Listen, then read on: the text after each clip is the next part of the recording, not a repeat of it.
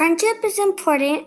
It is important to have friendships because that is part of what makes you keep going. According to the text, it says that Magpie had burnt wings and was very down and sad.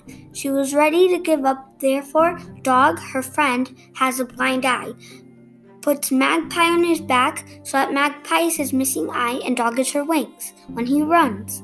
This is evidence because Magpie was ready to give up and Dog helped her get around again, and they are both happy.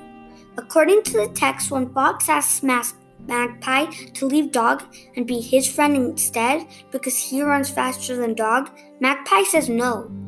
This is evidence because she was not going to leave Dog and be Fox's friend instead.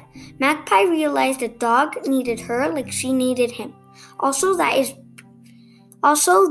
is being loyal, and being loyal is important in a friendship. Fox leaves Magpie all alone in the desert, and Magpie is scared of dying. But then she realizes that Dog will wake up and find her gone. So she starts walking with her burnt wings. This is evidence because Magpie didn't even care that she had burnt wings and was alone in the middle of the desert. She was only thinking about Dog, worrying about finding her gone.